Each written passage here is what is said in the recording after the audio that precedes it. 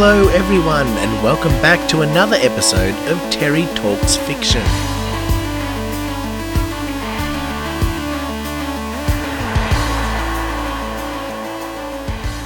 I'm not sure whether to be proud or horrified that we've managed to get back on the train and have 2 episodes out in 2 weeks.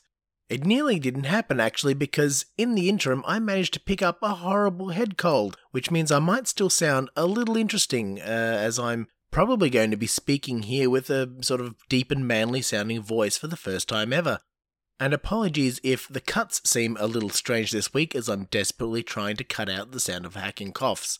But we're here, and I also want to extend a thanks to everyone who reached out after the last episode to give their book recommendations for the year. There were some really interesting reads that people highlighted, most of which were new names and even new authors to me, so I have a lot to look forward to over the New Year's break when it comes to reading new things. And I'll be putting all those suggestions together in a special listeners episode at the end of the month. So if you have a favourite read from the year that's been, or a favourite any fiction from the upcoming episodes as well, TV, movies, webcomics, then drop a line and I'll make sure to include that in the end of year summary as well. But for today, we're not going to talk about books. We're going to look at another aspect of talking fiction.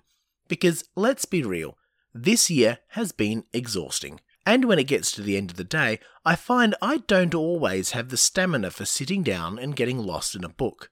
Or sometimes a certain book is facing me, I'm looking at you, Brandon Sanderson's Rhythm of War, which I know the moment I start it, I won't be able to put it down, even if that means staying up all night. And I have responsibilities tomorrow, damn it. So when those moments hit, it's time to flop on the couch, open the laptop and watch some TV or a movie.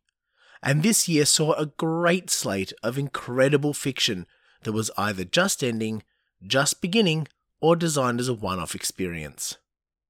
I'm much more of a sort of a TV series guy myself, and that's probably going to be reflected in the discussion of these picks. I usually find that a series has scope to get into more exciting and deeper world building with the longer time frame that they're working with compared to a movie. But sometimes movies are able to cheat a little on that account as well, much like a painter using just a trowel with quick and broad strokes which can suggest incredible detail when viewed together at the end.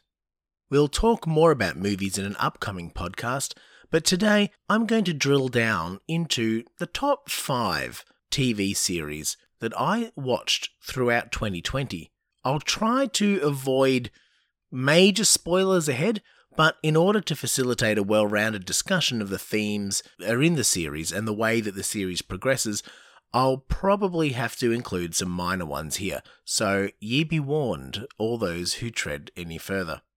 And with no further ado, let's get straight into it. The first TV series to make my list of the best I watched through 2020 is The Good Place, created by Michael Schur.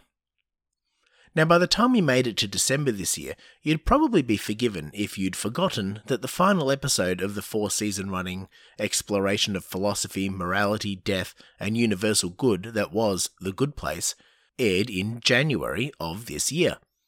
I sure know that I almost had forgotten.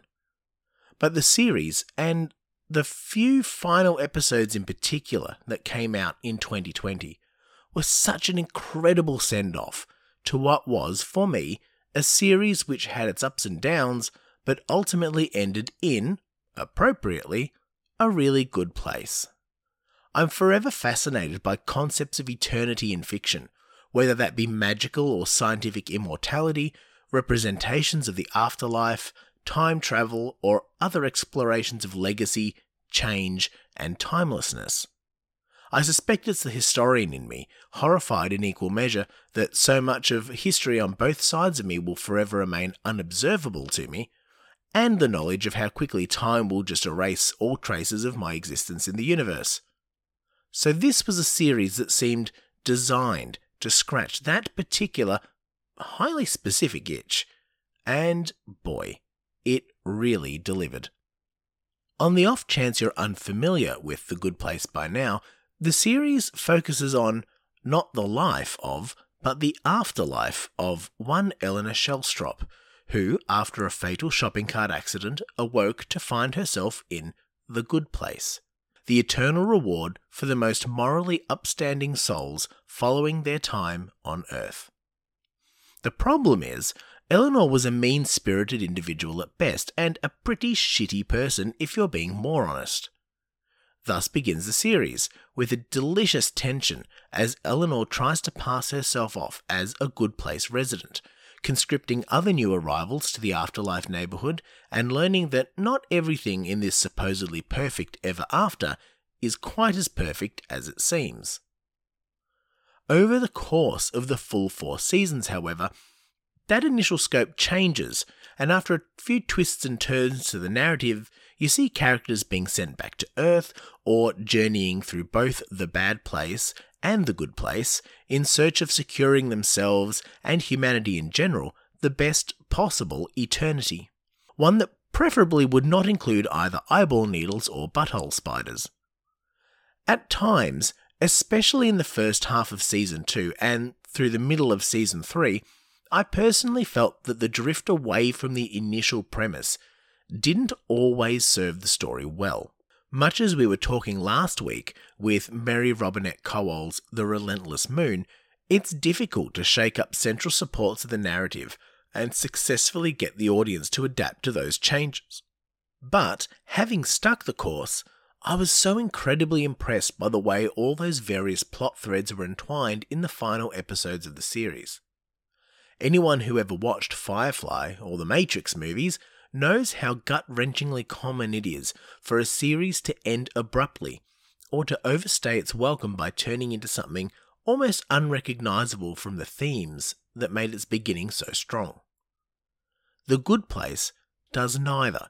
It's perfectly paced, and it knows when it's the appropriate time to bow and exit the stage. And what a way it picked to go out too. The resolution to the story is poignant, heartbreaking, thrilling, and just peaceful. It's not what you might expect going into the series, but it's absolutely cathartic and totally appropriate for the characters and the growth they've sustained throughout their years together. It's the part of the hero's journey that we don't often get to see. The part where the hero, finally, can be at rest. If you haven't seen the series, or if you dropped out after Season 1 like I almost did, it's really worth sticking the course. If life truly is defined by the fact that it ends, then the same can be said for a body of fiction. This ends so well that the entire series is worth your time to experience that ending.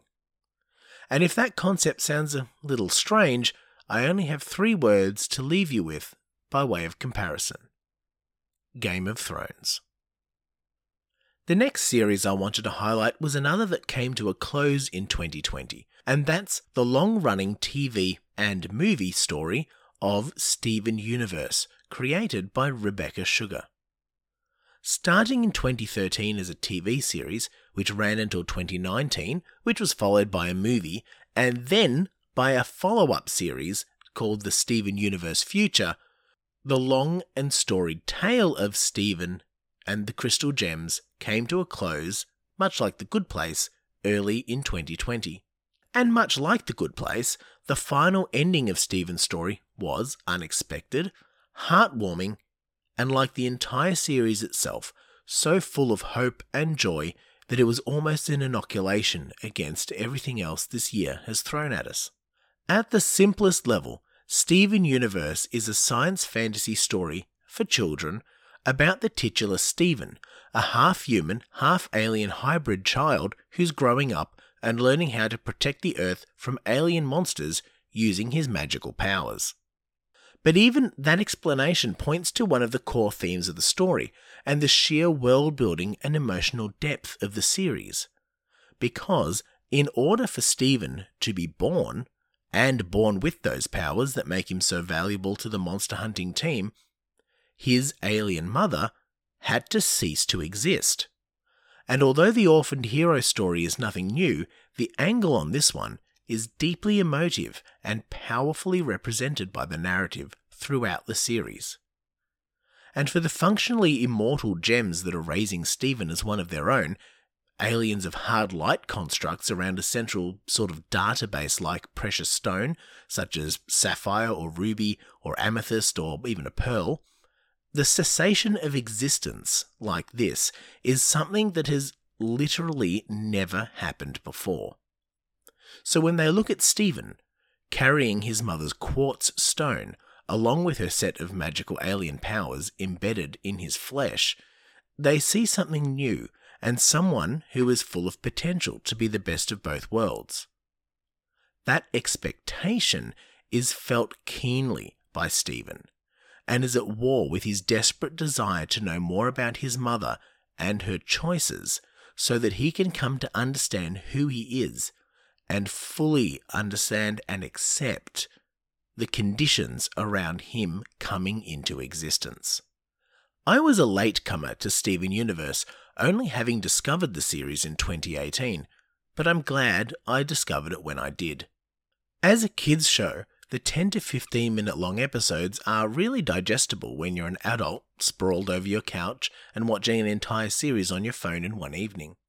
But the themes that the show deals with and explores are absolutely incredible.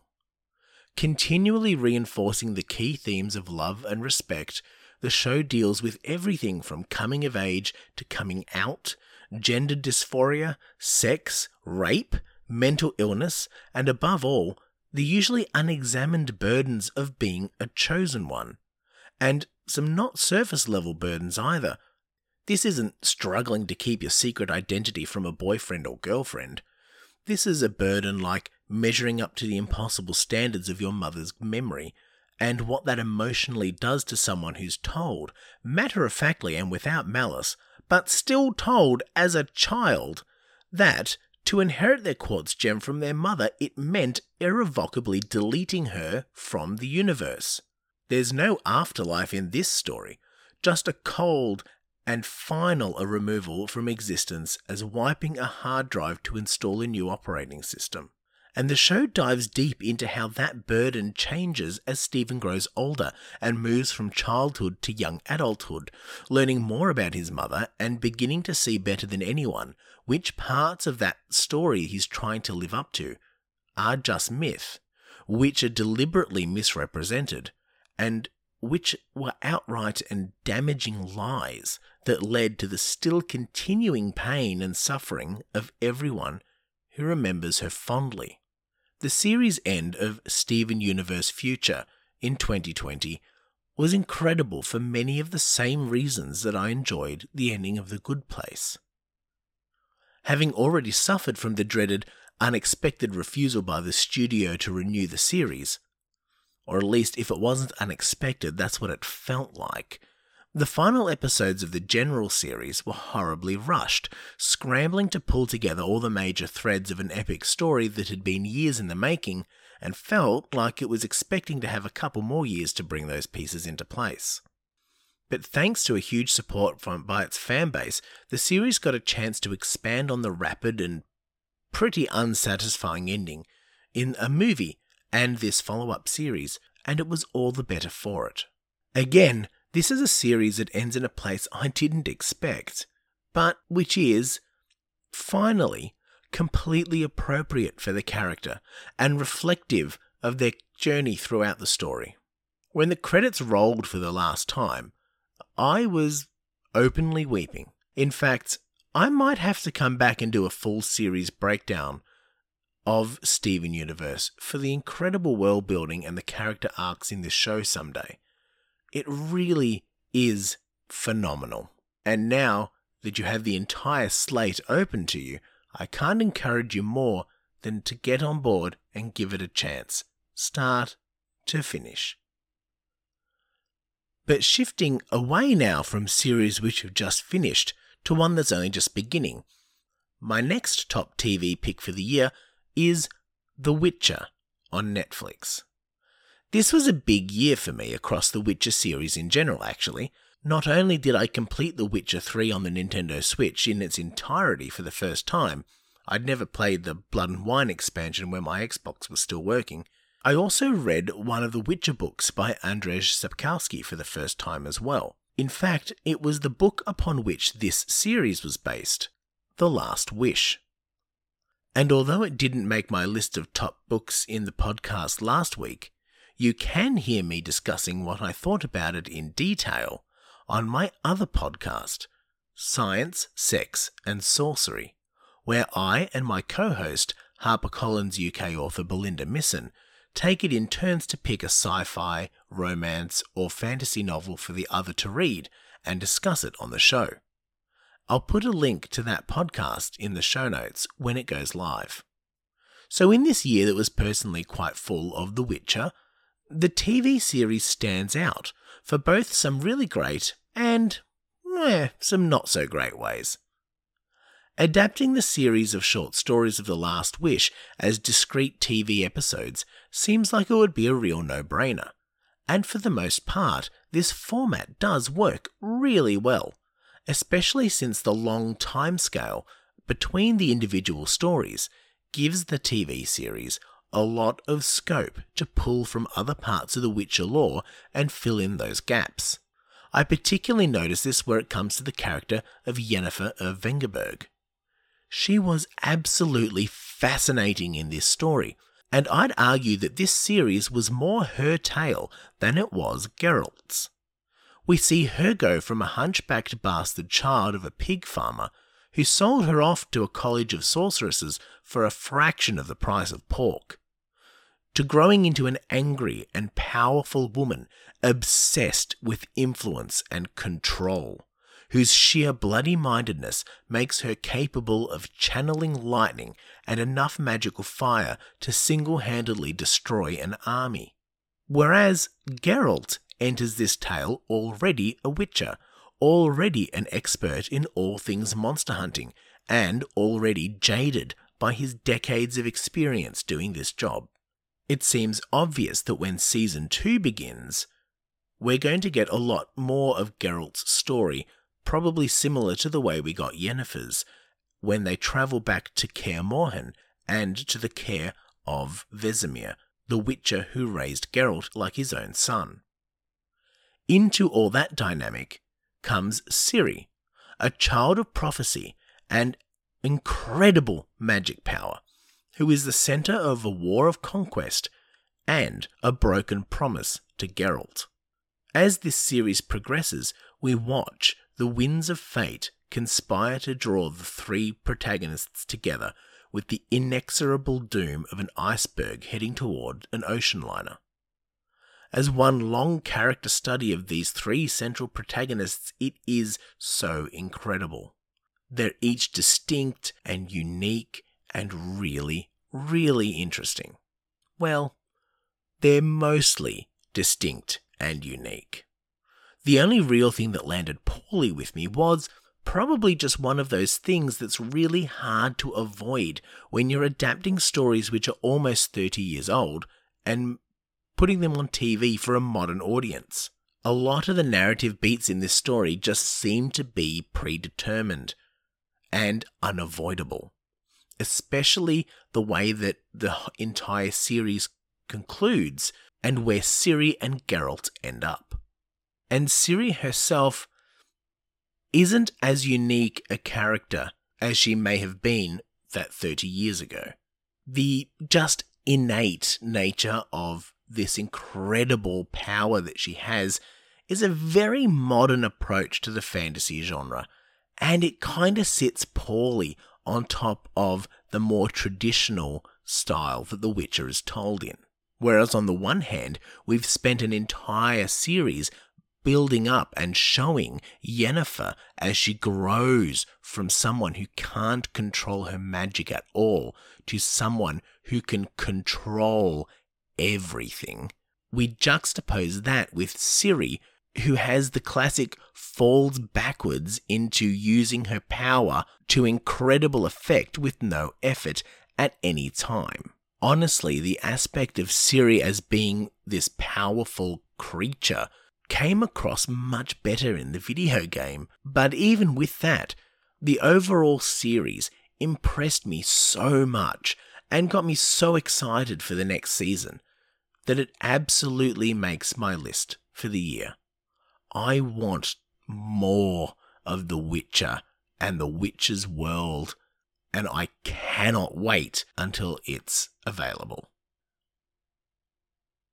Another cartoon series that I jumped aboard this year, although it had been running for a few seasons already, is Infinity Train, created by Owen Dennis. Now, I first got turned on to this series through a tip on Twitter, and on the face of it, I thought the idea of an extra-dimensional train with a seemingly infinite number of carriages, each holding an infinite variety of pocket worlds where passengers must journey through in order to confront their weaknesses, face their demons, and grow as people, already had incredible potential. But I was blown away by just how well that potential was realised. Throughout its 3 seasons, the show has covered everything from the right to life and the right to death, trans issues, fear of isolation, the damage of both emotional openness and emotional closure, propaganda, faith, and the willingness or inability to confront doctrine with facts. Add in that the carriage environments are wildly inventive and complex, and that the writing team aren't afraid to cycle major characters out of the story forever as passengers disembark the train, continuing the meta-narrative across seasons by focusing each new seasonal story arc on a minor character who appeared in the season before, and you have got an incredible mix when you bring all that together. It is also one of those series that just keeps getting better and better with time. The first season was great, focusing around a new passenger to the train and their journey to work their way through it while helping its denizens wherever she could, such as the delightfully charming robot One-One, one half always optimistic, the other one always pessimistic, the noble king of the corgi carriage, and a mirror version of herself. And that season serves as a wonderful introduction to the conceit and the potential of the series.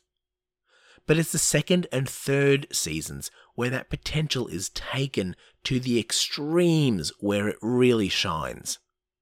I chewed through the entire second season in one night, unable to tear my eyes away from the protagonist's story. This time, Metal Tulip, the mirror version of the protagonist from the first season, and their struggle for escape and acceptance as the individual that they chose to be, rather than the individual they were designed to reflect. And after that, well, I personally really chafed at the third season when it began. It focused on a group of characters I was the least interested in, and in fact, I actively disliked. The Apex Gang, a group of human passengers determined to do anything and everything they can to continue living on the train, which means acting in ways contrary to emotional growth and self-betterment at every turn. And I didn't hate this group in the good, you're supposed to hate them kind of way. I hated them in the, this series isn't what I wanted it to be anymore kind of way. But after sticking it through the first few episodes of that season, all that bitterness paid off incredibly well in the run toward the final episodes, with the show going to some incredibly dark places in absolutely brutal fashion, confronting things like the grief of loss, the danger of creed and tribalism, and presenting the idea of death as absolute oblivion in a cartoon designed for children. The whole thing is masterful. It's filled with incredible themes and phenomenal characters. And if that's not enough to get you in, the voice acting cast for this is also superb. Highly, highly worth watching. And speaking of superb, to close out my list of the best TV I consumed during 2020, I have something which was a very late addition and nearly didn't make it on here. In fact, I only watched it during the last week because I was afraid to start watching it. I'd heard it was incredible, and I believed what I'd heard, It wasn't one of those cases where I was afraid of being burned or having my hopes up and then feeling them get dashed. And believe me, we're talking about a franchise which has done exactly that to me more than once before. That franchise is Star Wars, and that series is The Mandalorian. For years, I've been saying that I love Star Wars. But that's not really true.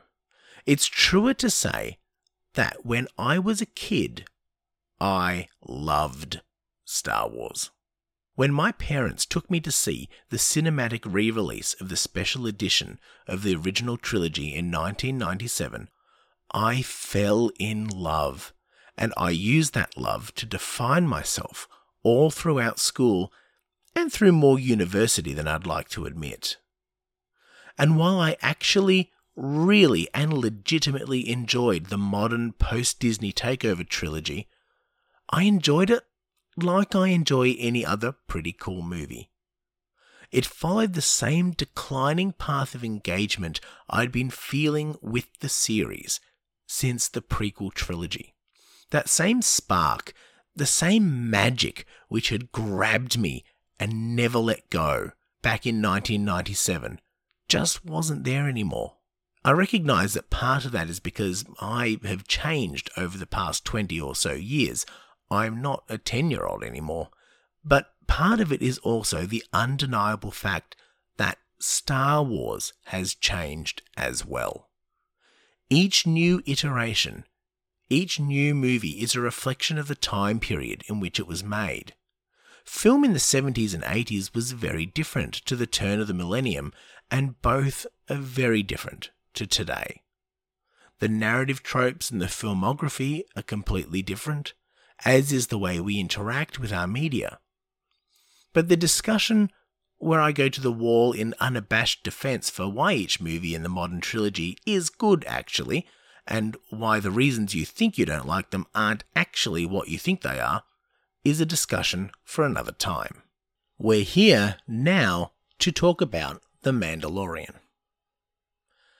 Last year, when the overwhelmingly positive reviews for The Mandalorian began pouring in, and Baby Yoda started taking over memes across the internet, and I heard that the style of the show was a return to the classic roots of slapping a veneer of space fantasy over the spaghetti western and samurai movie elements that influenced so much of Lucas's early work, my heart leapt and shattered.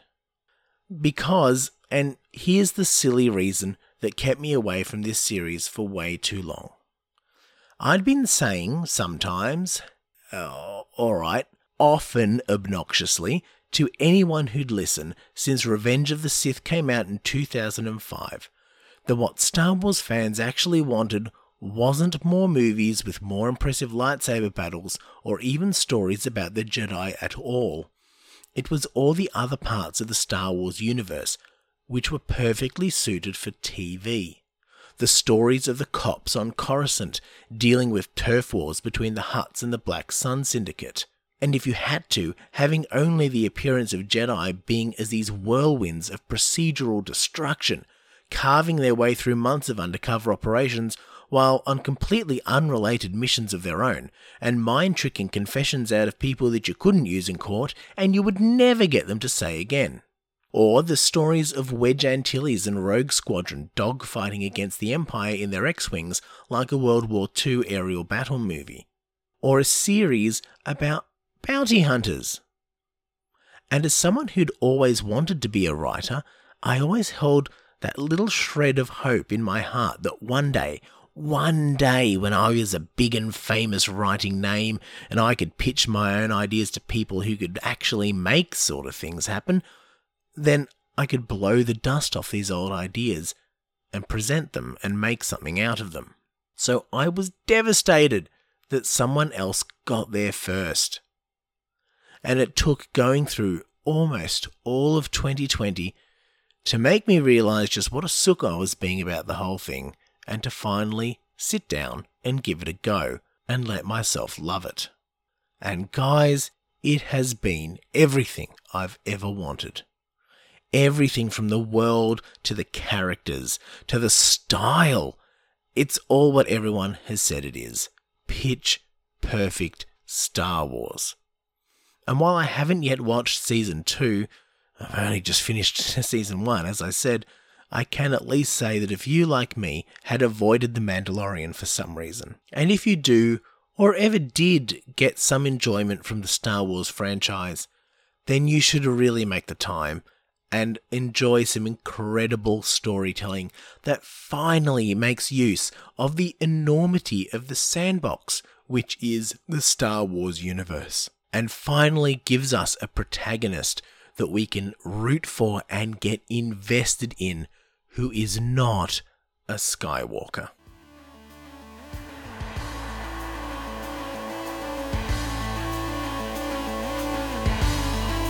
And now, after having taken up way too much of your time, I'll leave my list of the best TV I watched this year. How much of this was on your own personal watch list through 2020? And most importantly, did you enjoy it if you watched it? Or did some of these have a different impact on you? I'd love to hear your thoughts, either by email at terrytalksfiction@gmail.com, on the Facebook group, or through the Discord server, which you can access by signing up to get free monthly stories sent to you at www.terrytalksfiction.com. I can't wait to hear from you and get the discussion going, and hopefully discover some other really great fiction that I haven't come across yet that you can tell me about. Next week, we're going to be looking at some of the best fiction I read this year in webcomics. Narrative-based webcomics, that is. Although there are a couple of rapid-fire reviews for the Gag-A-Day newspaper strip-like comics I couldn't stop returning to for much-needed laughs this year as well. There's some incredible storytelling in these webcomics, and I can't wait to share them with you so that you can check them out yourselves. But until then, goodbye, and I look forward to talking again soon.